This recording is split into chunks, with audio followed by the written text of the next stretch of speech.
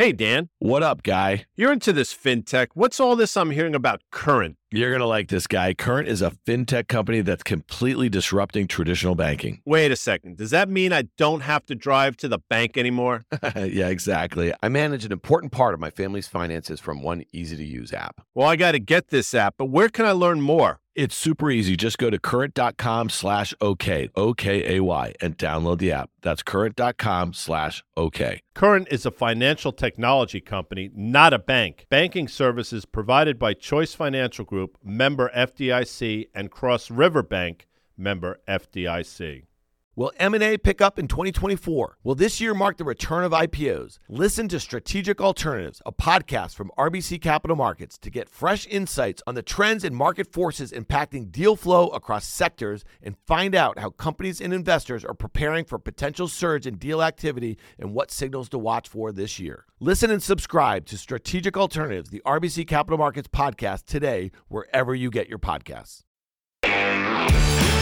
Welcome to OK Computer. We have a great episode for you today. First, Guy Adami and I sit down with the abominable Chasse Swisher to discuss her new book, Burn Book, A Tech Love Story.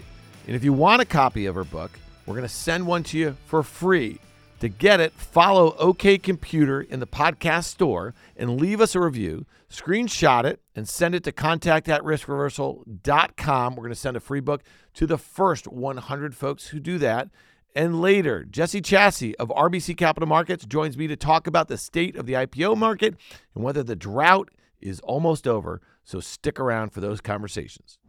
Chasse Swisher, she is back. Guy, this is the fifth time that she has been on a Risk Reversal Media podcast. You are listening to OK Computer. She is Chasse Swisher. She's the host of On. She's the host of Pivot. And she just wrote The Burn Book. We have it right here. I just read it. It's a tech love story, isn't it, Kara? Yes, that's what it is. It's a love gone wrong. It's as many loves do, right? You know, you have to have some drama. Listen, it's like I read the this Taylor book. Swift of tech books. So. Well, she's riding that all the way to being a billionaire. So maybe that's what you've got in store for you here a little bit. But Guy and I, listen, I really love this book. You know, Guy and I have like an interesting seat because, you know, we've had a front row seat for a lot of things that you detail in this book, but from a different perspective in a way. And so I'd love to hear yours. I'd like to start at the end again, because you said the journey started as a love story. And despite your many disappointments, it remains one. It and does. I thought that was a really interesting thing to kind of end this book with. If you think about it like a memoir, and again, like when I said I'd like to hear your viewpoint, this is my viewpoint of what happened. Now, a lot of people will be like, I don't think that's what it was like. And I was like, well, that's what it was like for me. And this is my observations of a lot of these big figures through the lens of my journey through them over my career, which has been very varied, actually. And so the evolution of my career is a little bit like the evolution of tech, you know, going from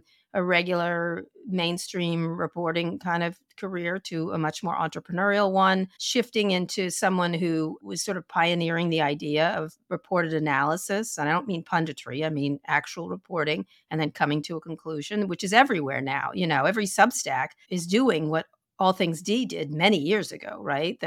Here's what happened at Comcast. Now let us tell you what it means, you know, and I think people find that valuable. Trying new mediums, like moving into podcasting. I was quite early to that. Even doing All Things D was very early, and you see it iterated everywhere. And so the idea is like, what were these people like when they started? What happened? And then what did we end up with? And what did they become? I joke about it, Taylor Swift at Tech Books, but I actually kind of like that idea. It's like, I had this boyfriend and he's not all that, or he is all that, or he didn't get me, or look what happened to him. And, you know, it's a story. It really is a story. More than anything else, it's a story of one person's journey through these people. And then there's lots of history. There's a ton of internet history here. And it's easy history. It's not like I don't do it in the techie way. I'm like, this happened and then this led to this and then this led to this. And so if you just are interested in that development, that's fine too. So that was my goal, and make it easy to read. How do you back into, and to the extent that you do back in, you're prolific in everything you do. Do you say, okay, this is the goal of a book I want to write, and then you solve to that goal? Or interesting. You sort of sit down and start writing and then say,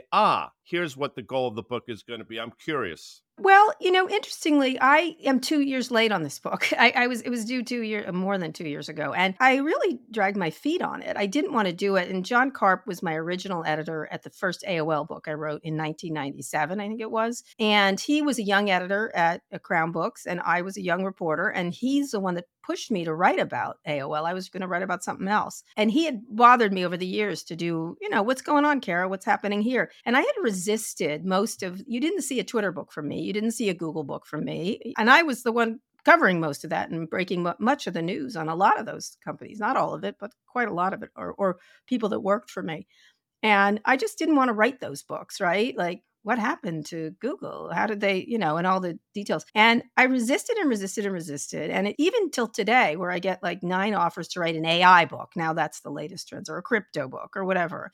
That was 2 years ago, whatever. He came to me and said, you should write this as fiction. And that intrigued me. I was like, oh, I can finally kill one of these people and get away with it. And I thought about that. And I thought, no, let me just tell it like fiction. Like, let me tell the nonfiction like fiction. And so the way to do it is through the journey of my career. And he very much leaned into, and I resisted writing about myself a lot. I was like, well, who cares about me? Like, they care about Steve Jobs or Mark Zuckerberg. But he really thought it was an important way to talk about someone's sort of the scales falling off someone's eyes, I guess, if that's the journey. All right, hold on a second. Sure. Stop for 1 second, because you just said something that I find fascinating. Who cares about me is what you just said. And I know you mean that sincerely. I do. But if you think about it, if you take a step back and look at your life and look at your career, I mean, why wouldn't people care? I mean, think about where if you're you interested are. in Think about media, what if you've you're interested in development of media, I am an interesting figure. I'm talking about, I'm one of those people who doesn't think media is as interesting as media thinks media is. You know what I mean? Like, media can go on and on about all the machinations. And I don't think regular people care. It's like nobody cares about how the inside of the insurance industry works either. I mean, they just care about the outcome. And here's where I do think it's interesting. The first quote I use a lot of quotes in the book, was from The Great Gatsby. I am that character. I am the one hanging around Gatsby. That's who I am. The scales fell off his eyes, right? But he still loved what happened. And at the same time, he chronicled destruction, right? That's who I am, I think, if I had to pick a character. No, look, Kara, that's fair. But, in hanging around Gatsby, that person became a character unto 100%. himself. And, you were a character when I say character, I mean that, by the way, extraordinarily complimentary. Long before you met any of these people, I mean, you were destined to be a really interesting person. So there are a lot of reporters or journalists that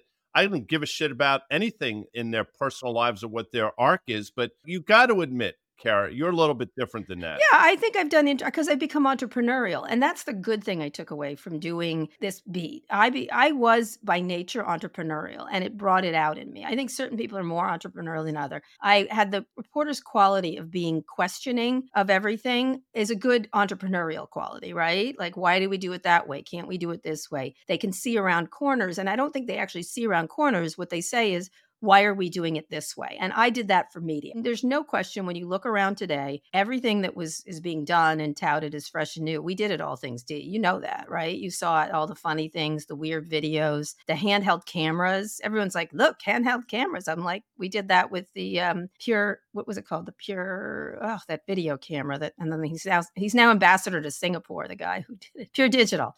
Remember that? Pure Digital. Handheld cameras. This is pre-iPhone having cameras in them. We did all kinds of personality journalism, really. And then we did the live journalism at Code. And before that, All Things D Conference. That was groundbreaking. There's no question what we were doing from the media point of view was groundbreaking. And then switching into podcasting so early was unusual. It just was. And now every VC with any dummy can do it. I've told you in the past that I think Decode was one of my first. It was the first podcast I ever listened to. I think it was back in 2015. It was really very much an inspiration for what Guy and I are doing right now. Carrie, like taking a step back. Except really, you guys are qualified. You talk about things. Let me just say, there's a lot of people that just yammer on. I don't particularly want to hear what any VC thinks about the Ukraine unless they're invested there. You guys talk about things you know about, which is, I think, very helpful to listeners. That's always that's sort of my North Star of any podcast. That's the goal. Listen, we think of ourselves as a bit more of the ephemeral guys, largely because the markets are open Monday through Friday. They're active between 8 a.m. and 6 p.m. and we have a lot of experience. I don't get everything right, but we try to be very transparent and honest. And that is a common thread throughout the different periods in which you were reporting on tech. And it's really interesting. So let's take a step back, okay? So when I started in the business in the mid-90s, which is right around the same time you started covering the internet, I was the youngest guy on a trading desk, and they looked at me and they said, figure out what AOL, YHOO, what XCIT, figure out what these things do, because they are moving around a lot and we see a lot of opportunity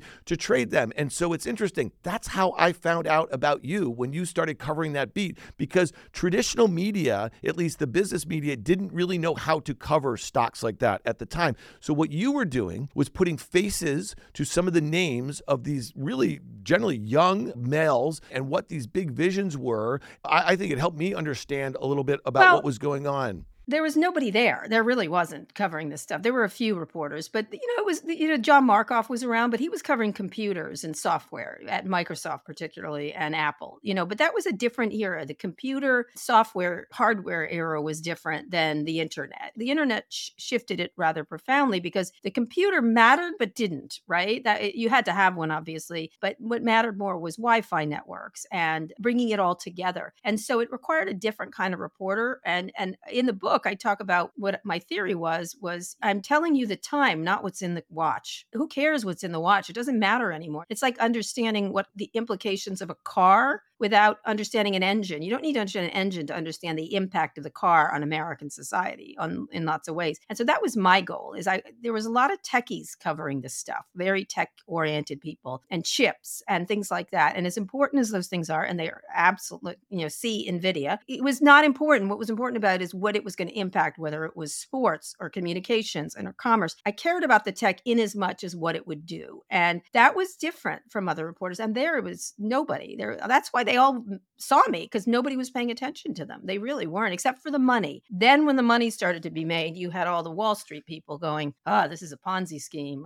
And some of it was, by the way. Well, a lot of it was in 1.0. It wasn't as much of a Ponzi. It was just built on really shaky foundations. But this was one of the things that, again, I found really interesting. And, the book talks about that you are a student of history and you apply that knowledge to a lot of the stuff that you're looking at and reporting on, and it gives you some sort of framework. But this quote was really interesting to me. I've determined where tech goes depends on who makes the decisions. This book is about those decision makers and your ability to kind of flesh them out in a way. Talk to us a little bit about that, because, Web 1.0, some of those folks made it into 2.0, but the, 100 billionaires today are very different than some of the pioneers of the 90s. And so talk about those decision makers. I mean, first there were the people that put together the internet itself. Like, those people were different. There were tons of companies like that. I talked about Bill Schrader, I think. But there were a lot of people, the internet service providers, that just, that's who hooked you up. And that was a very different thing. That was much like which had come before. But what happened later was the commercialization and the consumerization. And I think that's why AOL was so attractive to me. It just happened to be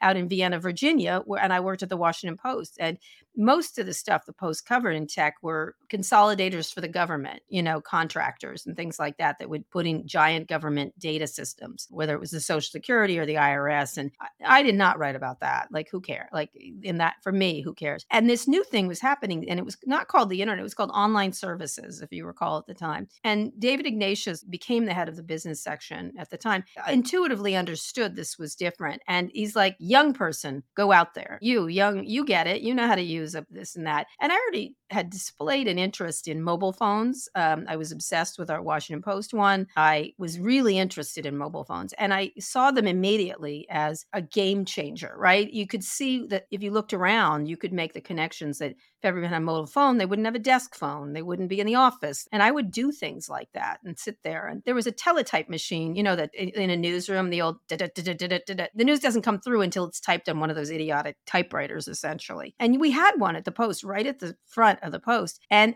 I looked at it, and everyone, it's a very delightful, romantic version of a newspaper. The reporters run to it and then pull it off and then look at it. And I was like, what the hell do you need that for if you have the internet? And they're like, that's the newspaper. I was like, you don't need that. You don't need that. Why are you tearing off a piece of paper? And I used to wander around being such an irritating young person. And my whole premise once I went to see AOL was, everyone's going to have access to every piece of information. And it was a series of knowledge. Like, I went to Duke and I downloaded a book, and the tech person didn't get it, but I did. I was like, then you don't need a book. if you can put it in a digital format, and then that digital format becomes like a book, what do you need and then I thought trees, I know it sounds dumb, but it iterated through my mind all the industries that we affected.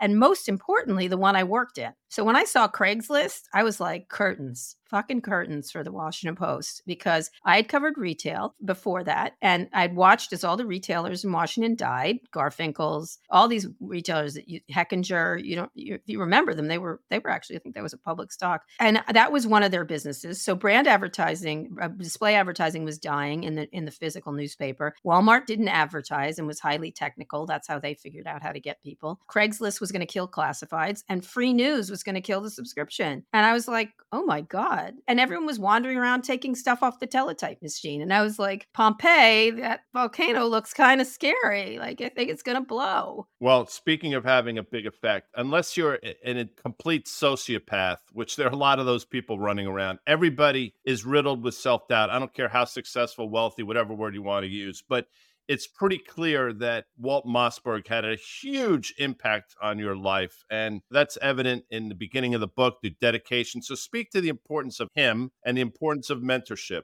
I can't say enough about Walt Mossberg. What a fine person, right? He was, and he walked me down the aisle at my wedding.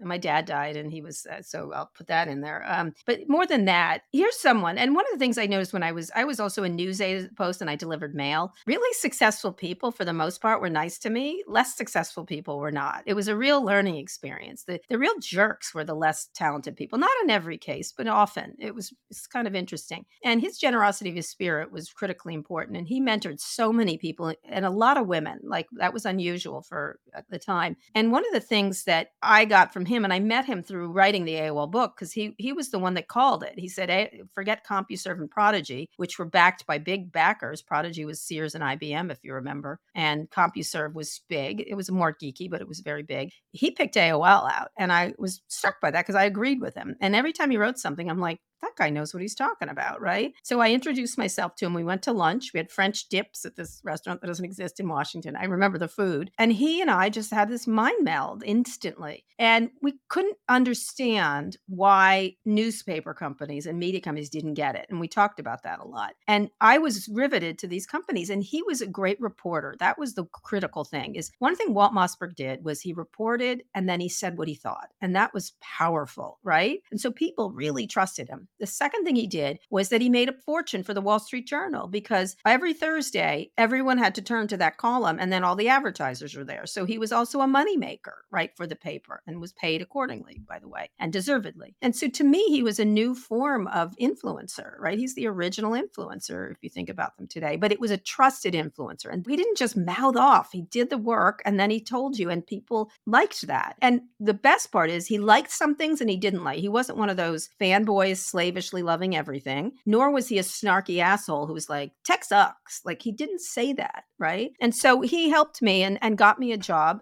He was also in his own interest. He wanted someone at the Wall Street Journal who understood it and did it well. And he got me the job at the Wall Street Journal. And then later, when I got very frustrated with the print publication, he and I used our ideas about conferences and blogs together because we had the same viewpoint. So it was a real kismet for me. And he's such a high quality individual. I can't even, the ethics. It was always me trying to race ahead and Walt's being like ethically much, I don't mean non-ethics, but like, I'd be like, Howard Stern should come to All Things D. And he's like, Howard Stern is homophobic and, whatever. I'm like, I don't care, and I'm the gay, homophobic and misogynistic at the time. If you remember, he had some hair on him, Howard Stern did. And it was a great partnership in that way.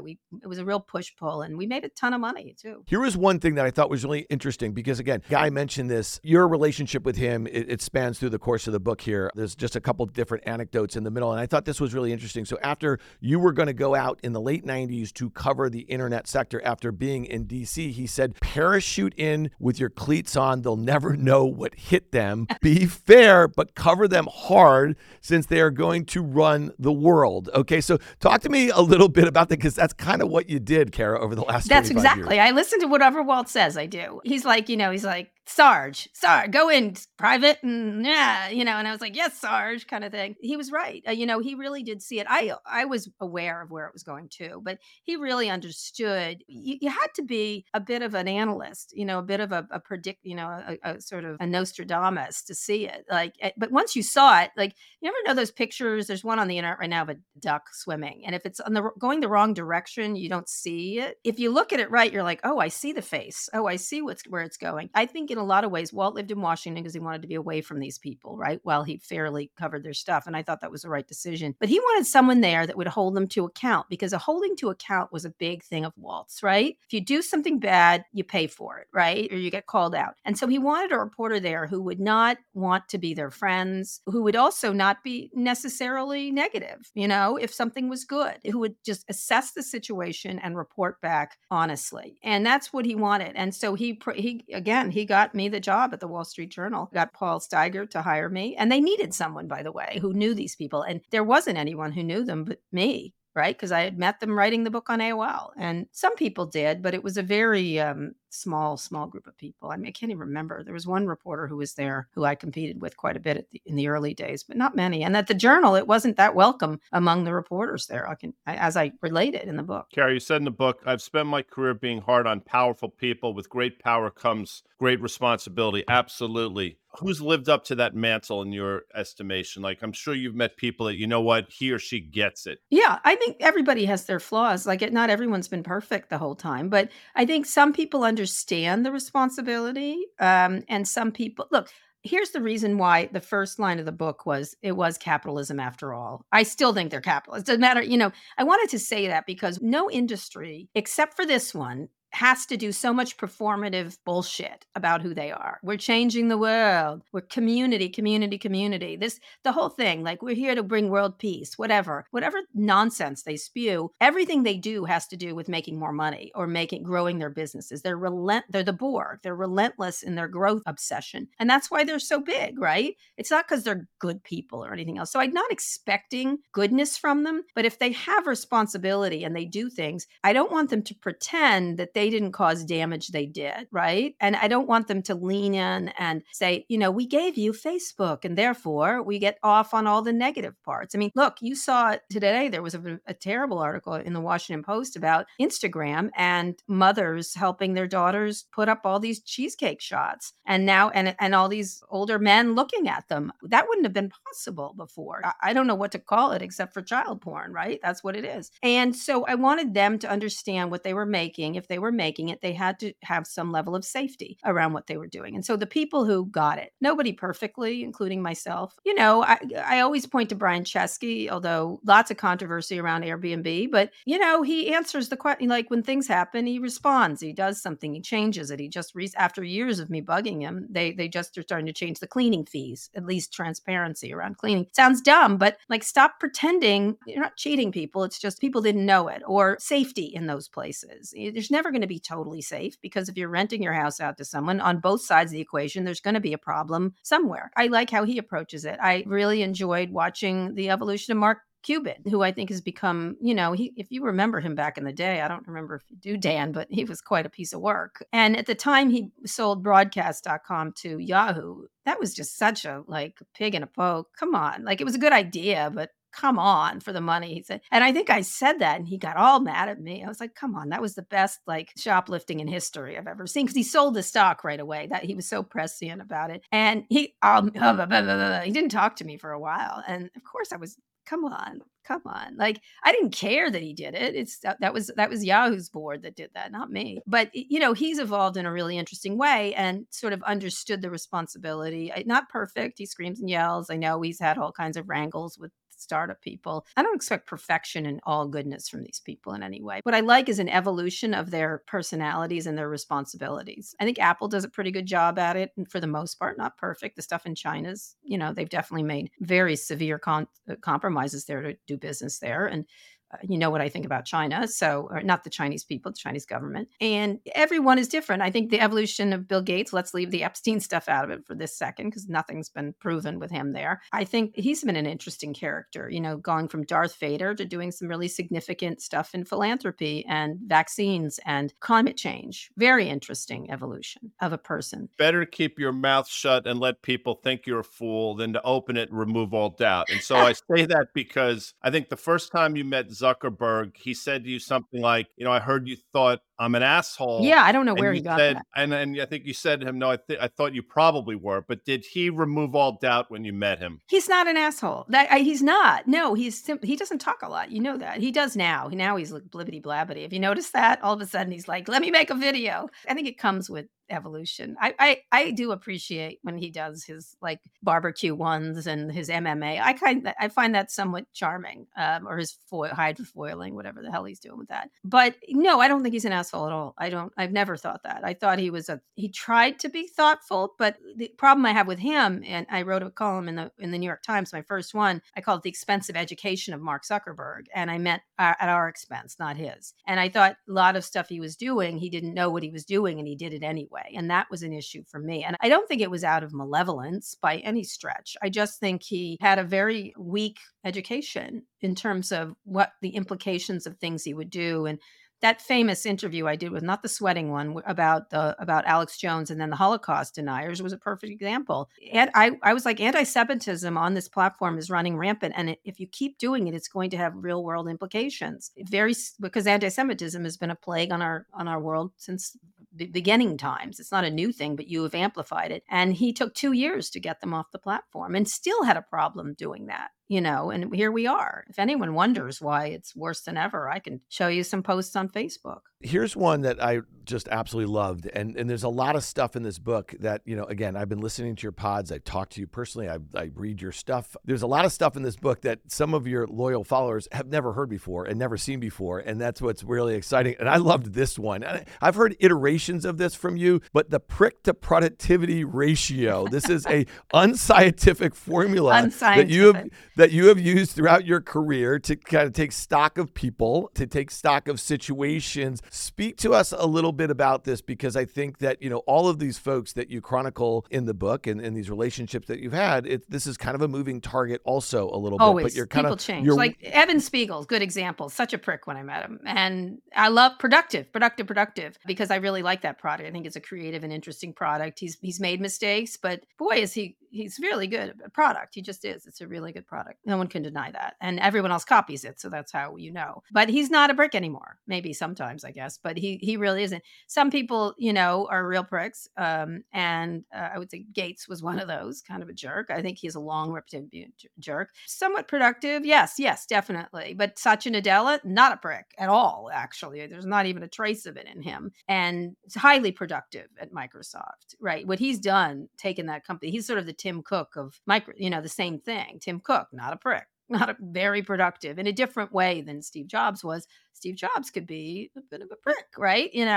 But by today's standards, not at all. Like his number drops rather significantly. Elon has messed up my whole chart now, because he's like, so everyone else is like, if you're grading on a scale, everyone else drops and he goes up. But he's very productive. He's very productive. Yeah. And I guess Jobs was one of the good examples that you used, is that, let's just say you could line up that it was an 8 to 10 sort of situation, prick to productivity. And, Elon had that sort of set up too a few years ago, but things have changed there a little bit. One thing I thought was really interesting, because I was at your last Code conference, and that panel that you did with Lorraine Powell Jobs and Johnny Ive, and it was about as legendary as actually the panel that you did with Jobs and Gates, and you and Walt, back in the day. I actually loved it. Were you there for that? Were you? Yes, I was. It was one of the final interviews of that. No, were you there for the Jobs Gates one? That was. Oh no, man! I was on a trading desk, and that I think was streaming back then. So you guys were early in streaming those sorts of things, and it was one of those things where Wall Street literally stopped, Kara, and was watching that, because it had massive implications. But go going back to the Lorraine Powell Jobs, you said this, that you think that Jobs would have hated the Elon Musk that exists today. The gang around him. Yeah, that sort of thing. And I think that's interesting in a way, because I don't really remember Steve Jobs having too many opinions on too many things. So talk to us a little bit about how we remember him now in a sort of romantic sort of fashion, and what sort of social warrior he was back in the day, because I don't really remember him having too many opinions on too many political things back then. He did have them. He just kept them to himself. One of the things that was interesting, if you go, I just got a book of letters between him and when people wrote him, he often wrote back, right? When people wrote him letters at Apple, and some of them were like someone's like, I don't like what you did to whatever dongle he took off. And he's like, I don't really care if you like it. I did it and I don't care. Don't buy my product. Which I kind of do that too. Sometimes someone write, I don't like what you did here. I'm like, well, too bad. Here's why I did it. Don't listen if you don't like it. I don't know what to tell you. It's my carousel. And if you don't like the horse I chose, don't ride it. But he had a lot of opinions. And he did actually say, I have gone back and listened to a lot of those interviews. And boy, there are gems in there about podcasting early on, about privacy, about media, about television and streaming. This is pre any of it. So he was thinking really strongly about these things. And he also was very influential. He spent a lot of time talking to Rupert Murdoch. People don't realize that. They spent a lot of time because he wanted to shift him from where Rupert was going with the misinformation. And I'm not saying he was like Superman, but he saw the problems of misinformation long before other people did. He saw the problems of social media. He and I had many discussions about social media. He just didn't feel the need to tweet them. The other thing he didn't feel the need to do is tweet everything he did all day as a person, right? And Tim Cook is the same way. You don't know what Tim Cook thinks of Ukraine, nor should you. And I bet he knows a lot more than everybody else because, around the world, Tim Cook probably knows more about foreign policy than most CEOs, given the worldwide global footprint of Apple. What I try to separate them from is adults versus toddlers. And again, that's an insult to toddlers because I have one and he's a little bit out of control these days. But, give me, I say, I must yell, that kind of stuff. But at least with a toddler, you can do something about it. With adult toddlers, there's nothing to be done because they just won't stop and they have unlimited funds. And so I would separate adults from toddlers. And I mean that in the bad toddler behavior kind of thing. And Jobs you would not have known what he thought of Joe Biden. You would not know what he thought of the woke mind virus. He might have actually thought maybe there needs to be more back and forth. He liked back and forth quite a bit. I doubt he would have dunked on people. He would do that in interpersonal relationships, that's for sure. But was he a narcissist? I guess they all are, on some level. But I don't think he needed any constant affirmation and attention from people in order to wake up every morning, people you never met. He didn't need the fan base at all. Or he was a secure person. He liked himself, I think, quite a bit. Kara, on that front, okay, Sam Altman, you're getting to know him. You talk a little bit about him. One of the things I think I've known him since he was 19. Actually. Yeah. So one of the things I think is interesting about this book is it just came out this week, but you are actually, there's stuff in there that is really relevant right up into the moment with some of these players. So one of the things that I really kind of would love to get your take on is that the acceleration in the wealth and power of these folks who are running these companies. And the situation with Sam Altman is really interesting to me because, obviously you talk a little bit about him being ousted and coming back. And, there was a time where becoming a 100 millionaire was like a huge thing, and then becoming a billionaire and then a 100 billionaire. One of these people that you mention in this book is likely to be the first trillionaire. And when you think about that, I'm just curious, can you put some context on the power and they will be unregulated? And you think about the situation with Elon and Starlink and in Ukraine and everything like that. There's a whole host of scenarios that we could all just guess about where these people are going to be like, take the last 10 Bond villains, wrap them up into one, and they're more powerful. Can you talk to us a little bit about that? Yeah, I worry about unaccountable power by the richest people in the world, some of whom have a victim complex, right? Oh no, they think they're one of my favorite things is, when I watch a lot of these tweets and stuff like that, it's so revelatory. They don't even realize how ridiculous they sound, and they're giving you so much information about themselves that they don't recognize. A lot of them are like, if you read them in general, it's like, let's get the man. Like the man is out to get you. And I'm like, you're the man. You're the fucking man. You're the man. You're the only man. Like, you're the richest man. You're the whatever, the most powerful man. And that makes me fascinated. I have always been worried, if you're any kind of student in history, about unaccountable power with unlimited funds, real power to really affect people, whether it's Ukraine or through communications or anything else. I was worried when broadcast networks were owned by a small group of people. Now, oh no. Like now with AGI, the expenses, that's why Sam Altman's raising, he needs $7 trillion, right? So if only the big people can compete here, that's really problematic for innovation, small companies, governments. These are nation states. If you don't realize that now, and they're nation states, some of whom have no experience, and their goal is to make money. Oh no. The government's goal is not to make money. Barack Obama said this. The government's goal is not to make money. It's something else. It's about democracy. So I worry a great deal about democracy in that kind of situation because they have all the levers and none of the responsibility. Kara, I'm going to switch gears here if I can, because why not? As our audience has come to know, be it fast money or anything we do with risk reversal, I'm not the brightest bulb in the fixture, but oh, really? I obviously Yeah, knew you seem dumb to me.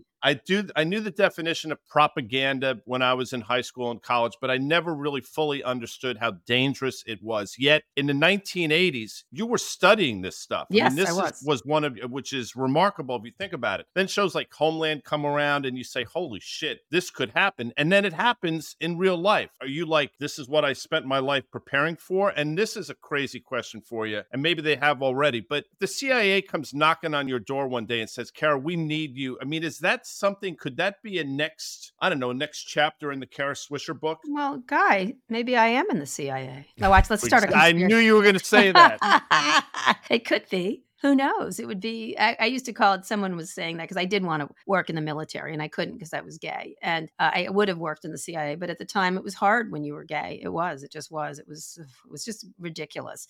But I might. I don't know. Now, I don't know. I don't know. I think I'm too old at this point, but I did try to enroll in the military, in the reserves after it was Don't Ask, Don't Tell was ended finally, and I was too old. I wanted to be and I wasn't able to. It was really one of my dad was in the military. I think what started me down the path of understanding why people think what they think was being gay. And there was a really amazing movie and also a book called The Celluloid Closet about gay people and the images in media. It's by Vito Russo. I recommend it. Lily Tomlin narrates the documentary. But once you see the imagery around gay people over a period of time, and then you see the hate towards it, the implications are so clear. It's a bright red line between the two of them of how people are depicted in media versus how people think of them, and then how it can change, right? The very first image ever broadcast was of two men dancing. People don't realize that. They're just they were just doing it as two men dancing. It's a beautiful image, actually. And it was Edison, I think, who did it. Not to say Edison was gay, just there were two guys there, and that's what they did to show movement. And it can shift very quickly, too, with perceptual things. And so I was always really like, I'm not like that.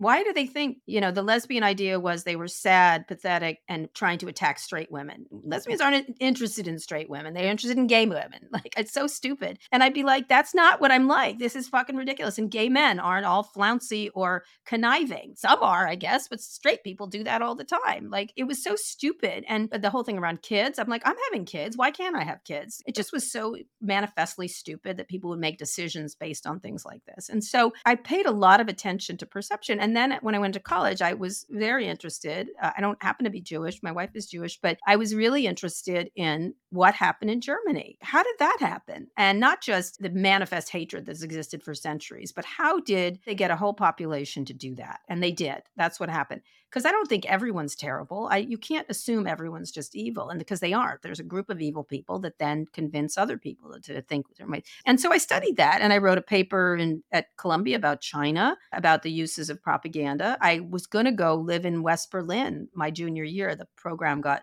Scotch to study that very thing, like what was going on in East and West Berlin. And so I just was always really interested in what media could do to influence people. And that's where, and then when I saw the internet, I was like, oh dear, this is like really problematic. It's not a billboard. It's not television. If this much damage could be done by movies, television, billboards, radio, this was all of them squashed together and it could go to individuals. That was really worrisome to me right away. You were early to think about those sorts of things. it's not too different than what we're seeing right now about AI and the potential of generative AI. So talk to me a little bit about how you want to compare the optimists about the internet and how it's going to transform almost every sort of industry and how we interact with each other in the late 90s. And we know that like the air came out of that bubble. And I'm not just talking about from an investment standpoint, but in the early 2000s, but then it just reinflated in a big, big way. And, you know, the convergence of broadband and social and mobile and all that sort of stuff. And now here we are 25 years later, and people are saying the same things about generative AI. So let's talk about that a little bit. And what does that remind you of? Well, they're warning a little bit. Like you notice with everyone, every time Sam Altman gets up, he's like, all the great things, cancer will be solved. And by the way, killer robots. Like he does at least mention the killer robots or whatever he happens to say. Every speech he gives, I'm watching, Sam and I are going to do an event in San Francisco. He's very deft in that he doesn't pretend there aren't downfalls. And he's actually reaching out to politicians. For those who don't like him, plausible deniability. For those who do, it's responsible, right? I think it's somewhere in between, right? He needs to say the bad things. And I'm just using him as an example. I really was super offended by Mark Andreessen's, who's now like in Washington all the time because he wants crypto to be deregulated, essentially. You know, his techno optimism, like either you're for us or against us. What a stupid argument. Like what? Like either for us or against us? Really? That sounds familiar. Who is like that? Who says things? There's no such thing as for us or against us. I believe in the good part of technology, but I also believe in the dangers of technology. Any intelligent adult would do that. Everyone else that says it's all great or it's all terrible, I don't have any time for them. I don't believe in accelerationists. I don't believe in decelerations. I believe in smart people go, all right, we got an electric vehicle. For example, you can just take it away from this. This is why it's good. Humans kill more people. Electric vehicles have a better safety record. That said, oops, they can run over people and something doesn't happen. It probably will happen only once, and it'll happen hundreds of thousands of times with people. What can we do to mitigate that? There's always going to be with any technology. And I have that Paul Virilio quote, there's a shipwreck, there's electricity, there's electrocution. You have to be able to do that. And I think any intelligent person with AGI has to understand we need guardrails and regulation on a global basis. And one of the things I do a lot I happened to be at a dinner the other night and I look over and it's Tony friggin' Blinken. And I'm like, oh, look, I have a chance. And he asked me, he goes, what about AGI? I go, listen, Tony, you got to get a global thing together. You got to do this. You got to do this. I said, you don't understand. It's a global thing. And I just like literally, I was like, here's my chance. If anyone's going to do something, whoever I meet, I'm like, we have to have a global, like just like nuclear cloning. We have done this before. What are the good things? And what are the bad things? I really thought the Biden executive order was quite good on that. I thought it was like, here's what we do to preserve research and innovation. Here's what we do to guard around safety. Here's what could happen. But that's just an executive order. I want Congress to act, but Congress can't. I mean, Mike Johnson, I can't even. No, don't even. God. So Georgetown University, I mean, they save certain places for certain people. So Gaston Hall, for those who they can go to their Google machine and check it out. I mean, that's typically reserved for Hillary Clinton, Barack Obama, Brad Cooper. Mark Zuckerberg was there. Mark Zucker. You're playing Gaston Hall in a couple weeks. Do you ever just sort of going to sing and dance and say, holy shit, I can't believe that I'm doing this. I do not, because I was very, it's interesting on this book tour. I don't like book tours. I don't. This is another reason. I'm like, oh, God, book tours. And, I have this terrible memory of going to one bookstore on my first book and like, nobody shows up. Right? Since I'm good at doing events, I've managed to get a lot of people to talk to me over the years. Why don't I flip the tables and they can ask me questions, right? And so in every venue I got in San Francisco, I'm doing an event with Sam Altman. I'm doing an event with Reid Hoffman. In Seattle, I think I have Alex Stamos asking because I've given him a hard enough time over the years. In LA, Bob Iger. I can't announce one of them in Boston, but it's a pretty prominent person. It's a very prominent person. In DC, I have Lorraine Powell Jobs. In New York, I have Don Lemon. We have a lot of beefs over Twitter, so it's great. Let's just have them out. They are in New York at the 92nd Street Y. And so I thought it was really important to have Steve Case at one of them. And so he loves to give me a hard time. And I'm like, here's your chance, finally. What I wanted to do there is it's less about me and my book than let's have a real interesting discussion with the principals. In Austin, it's Mark Cuban, for example. Perfect, right? He's in Austin. And so I'm going to create really interesting discussion events. And I forget, the last one is Mary Barra is in Detroit, in Ann Arbor. With her, we'll talk probably about EVs. With Sam, we'll talk about AI, probably. With Don, it'll be Twitter. With Mark, it'll be healthcare. With Bob, it'll be entertainment. And Lorraine will probably be Wealth and Philanthropy and the Legacy of Steve Jobs. No, I don't pinch myself because I'm making a really good product, right? For the audience and not for me, essentially. And it'll be good. Should be good, right? It is good. Kara, well, listen, we're going to move some books here. You guys heard what our offer is. So make sure you do the thing, leave the review, you get the book. And Kara, we just, again, what are you making them do? What are you making They're just going to leave a review for the OK Computer Pod. Nice. They send it to Amanda and she sends them a book. So the first 100 people who do that. So listen, I love the book. It's a good book.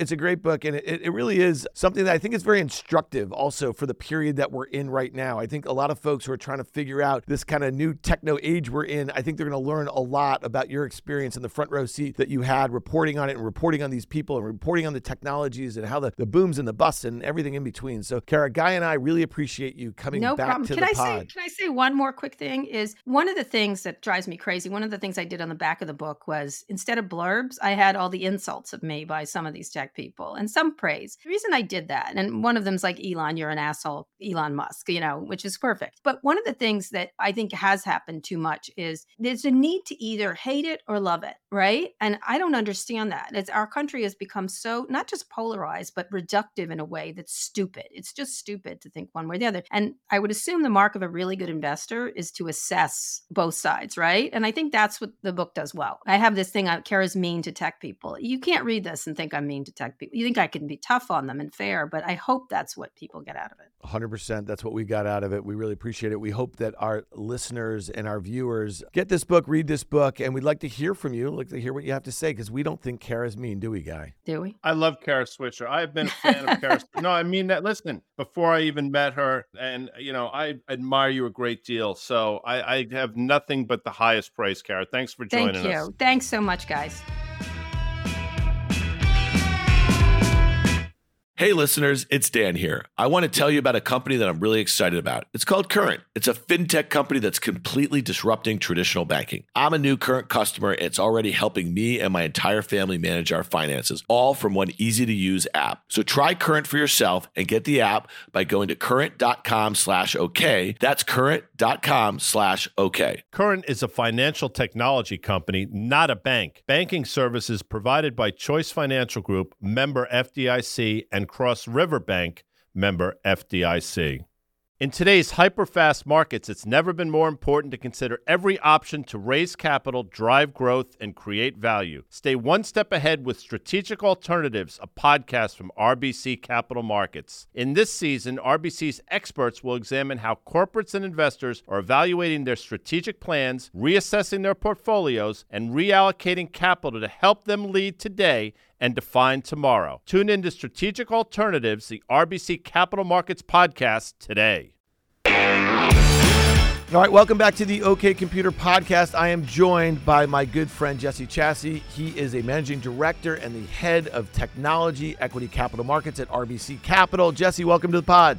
First time, long time. Good to be here, Dan. Yeah, bud. Well, listen, I do appreciate that support. I know you have been listening to the Risk Virtual Media pods, and you've also become a fine sponsor of our Funders and Founders series on OK Computer, so we appreciate that. That's gotten kicked off, and it's doing really great. We had Rick Heitzman, the founder and CEO of Firstmark Capital, with Zach Rotano, the CEO founder of Row. Next week, we have a huge episode with the CEO founder of Perplexity. That's Arvind Srinivas, and investor and Bordetsky of NEA Capital. And the whole idea, as you know, of Funders and Founders, we're putting together founders of companies and board members and investors in those companies and talking about the stories and how they came together and really their journeys together there. So this is a great series, and we really appreciate you guys backing us on that. Listen, we thought we'd have this conversation because stock market's at all-time high. It feels like it's just like, we're back, baby. And we really wanted to get a sense. We get this question all the time. When are new issues coming to market? And we thought, who would be better to talk about that than you, Jesse? As the IPO guy, the guy who does IPOs for a living, it's been rough. Yeah. It's been sort of 25 months now. So the longest sort of drought, and we define drought as, call it 2 or more periods with sort of 60 days without a tech IPO, the longest drought by far in history. So well beyond what we saw post the dot-com bubble, well beyond what we saw post the Great Recession. But I think, one of the good things is it's feeling a little bit better. Now, look, last year was a low bar. We got 3 tech IPOs. This year, we think we'll be a little bit better. We just had 2 flip public last week with Reddit and another company, Astera Labs. And so it's starting to feel a little bit better. But I will tell you, I spend most of my days and times running around the Valley in New York and other areas talking to, founders and the VCs that fund these businesses. And it still feels largely like everyone is focused on the window for 2025. So I don't think there will be a massive wave of issuance this year, but I do expect that there will be more than last year. So again, low bar, more than 3 for sure. But the companies that we see coming public are those that are likely going to come and hit this window for very idiosyncratic reasons. So whether it's a investor that just needs the liquidity,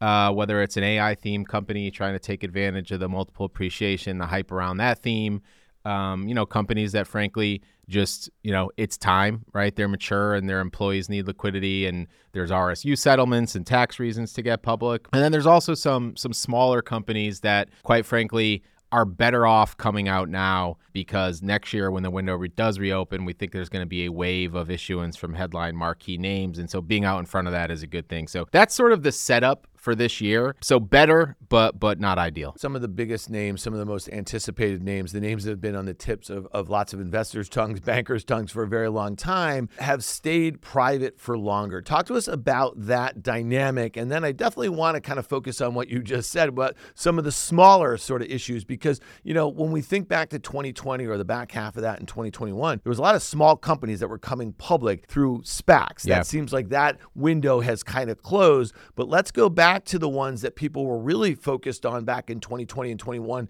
that they thought might come, that are still private today. What are the dynamics that have caused, or at least literally given some of those companies, I guess, enough runway to stay private for longer? Yeah, I think, look, the first thing is, we all know this, but the things got crazy in 2021, right? Bit. If you just think about the sheer amount of capital that was raised, these companies have a lot of cash on the balance sheet, right? They then sort of got fit, right? They spent 2022 taking down burn and getting fit. And so because of the cash on the balance sheet and the ability to take down burn, they don't need the cash, right? So there's no forcing function getting them public. Now, what we have started to see in the past 12 months is both financial sponsors and VCs needing to return cash to LPs, right? That is going to be a big forcing function. But the thing that is kept, and the thing that's not often talked about, the thing that has kept, I think, most these companies out of the market, right? Everyone talks about the IPO window being closed. IPO window is not closed. The demand is there. Investors want to buy IPOs. It's the supply that's an issue.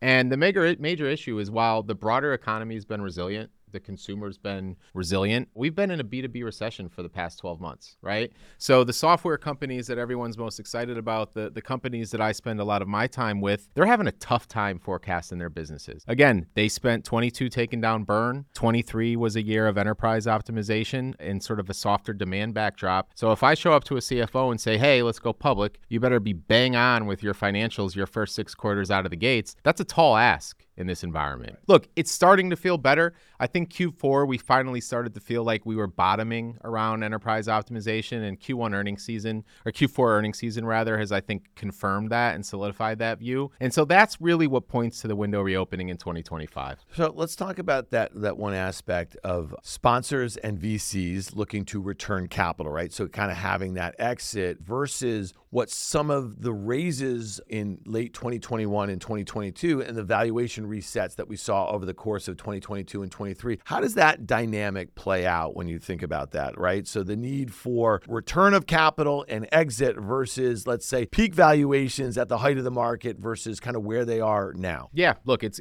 there's going to be down rounds. One of the biggest issues as we think about hurdles to the reopening of the IPO market, one of the issues that we were contending with for a while was this bid-ask spread, right? The gap between where public market investors were willing to buy these businesses and where private market investors were willing to sell them. We've done a lot to close that gap. I think some companies have grown into their valuations. And then I think we've just normalized the idea that the public markets re-rate every day, and a down round, there shouldn't be some negative perception associated with it, right? You're seeing that in Reddit. You saw that in some of the IPOs that came out last year. I think it's normalized to some extent. So that being said, look, valuations that were achieved in 2021 were all-time highs relative to any period in history, even in most cases relative to the dot-com boom. So it's not surprising that those valuations aren't going to be achieved achieved again. And, look, one of the things we do with our clients is we just sit down and do some simple math. We look at the AR multiple that you raised capital at in 2021. We look at your expected growth rate over the next 5 or 6 years, and we say, okay, so how long will it actually take for you to grow into your valuation if that is in fact what you're waiting for? And all the time, you see pretty quickly, it's going to take 7, 8, 9 years. I mean,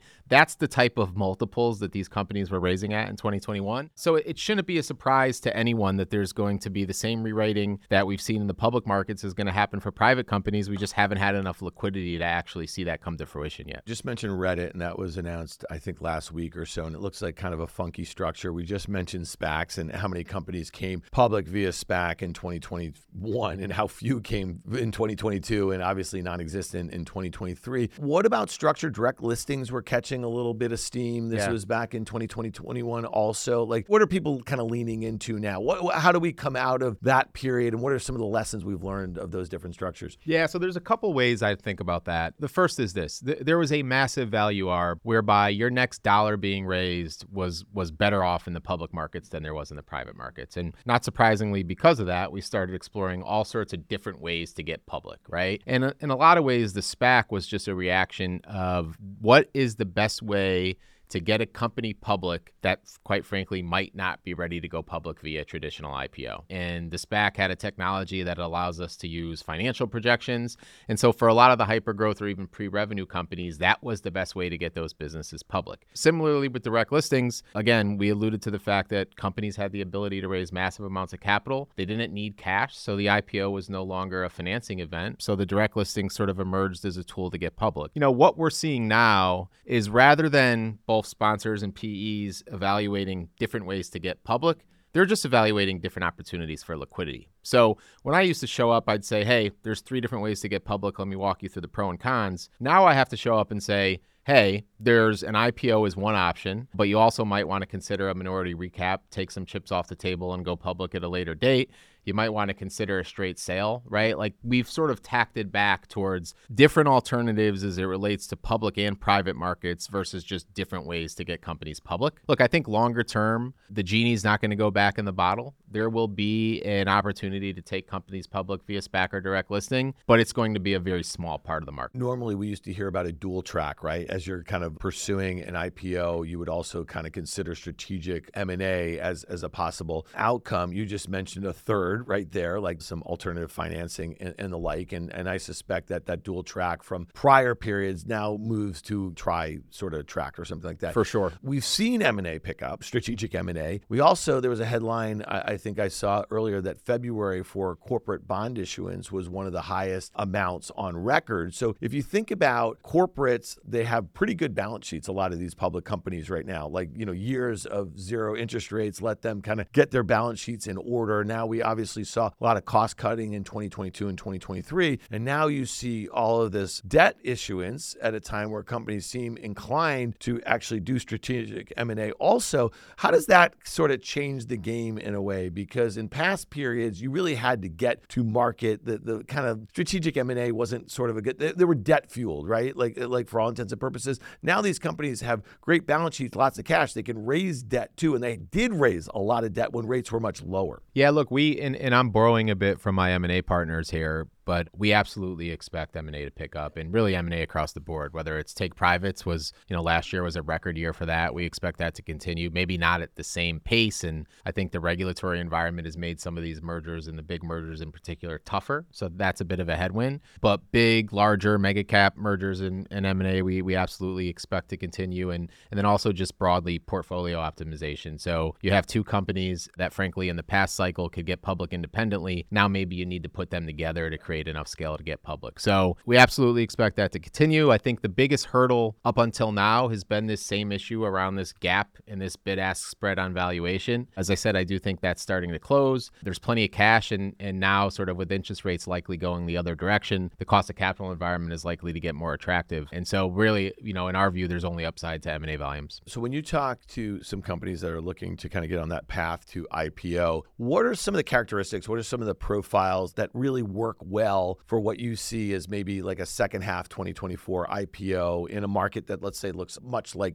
we are in right now, an economy that looks like we are in right now, and possibly getting better in 2025 if a lot of those soft landing folks are sort of right? Like, what are some of the characteristics that probably set you up well to get on that IPO track for this like next year or so? The common blanket answer that you'll often hear from folks in my seat is scale, growth, and profitability, right? Which is great. And it's not surprising that the best companies and the companies that I think have this sort of most de-risk path to the public markets will be those that are scaled, growing, and profitable. Although, I have a bit of contrarian view around this. I don't think that's what's necessary. There is a price in the public markets for all sorts of assets. And I personally think for the tech IPO markets to truly heal, we need the return of sort of the mid-cap IPO, whether that's the mid-cap fintech IPO, the mid-cap software IPO. Define that really quickly, just billions of market capital. So I actually would look at it on a revenue scale perspective because multiples move around a lot. But sort of if you look at the 2015, 2016 period, it was sort of $100 million of revenue. You had the ability to get public. If you look at sort of just what happened over time,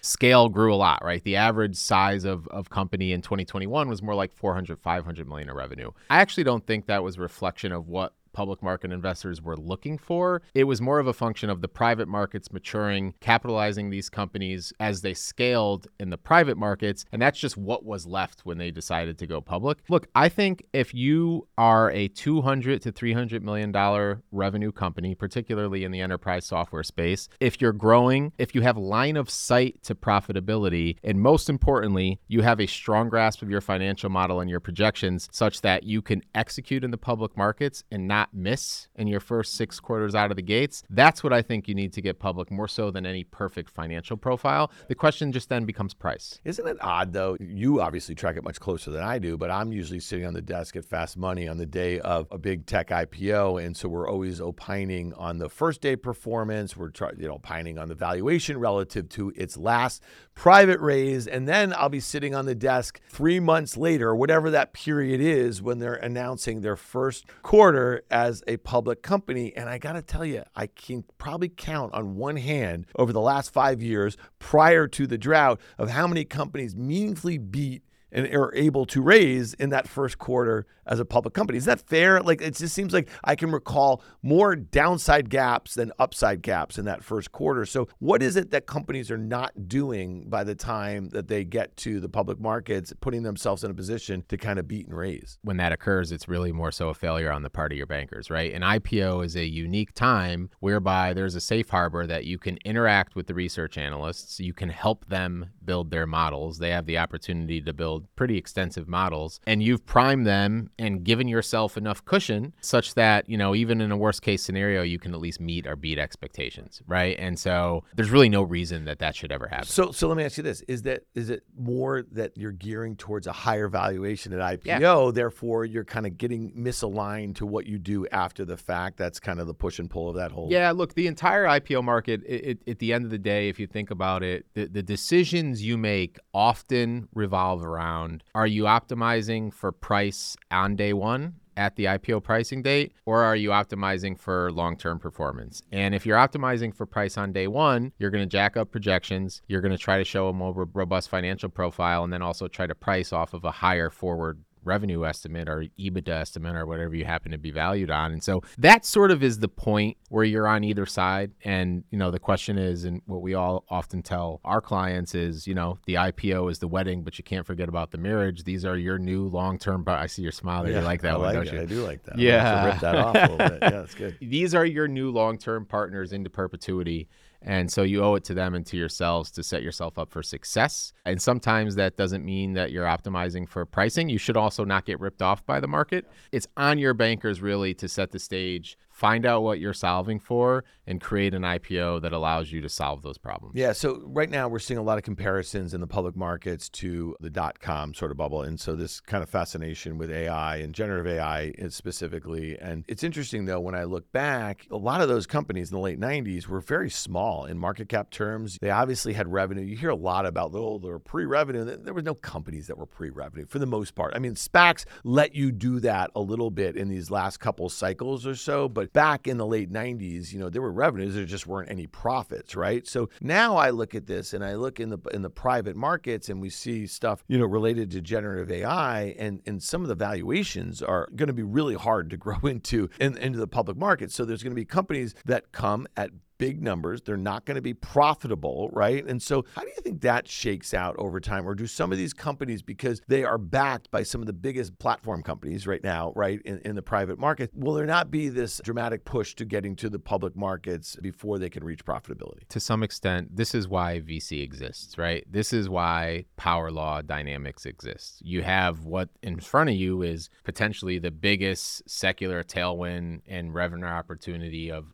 our lifetimes. And so you need investors that are willing to fund that opportunity. And in that type of environment and any sort of hype cycle, there's going to be some that win and some that don't. And the ones that win are probably going to be a lot smaller than the ones that don't. And so that's why VC is set up to fund these themes and these secular tailwinds. I think one of the things that makes this particular theme different than some of what we saw across maybe, enterprise SaaS, for example, is just the CapEx cycles and the amount of capital and the necessity that you need sort of to fund these themes. And so it's not surprising that there's a ton of capital being raised at crazy valuations. But this is different from 2021. 2021, everything was getting funded. I actually think this is sort of a little bit different in that this is why VC exists. And Uber's like kind of a great example. When it finally got to the public markets in 2019, first of all, it was a public down round, right? And then, but for whatever reason, the public investors were not willing to continue to subsidize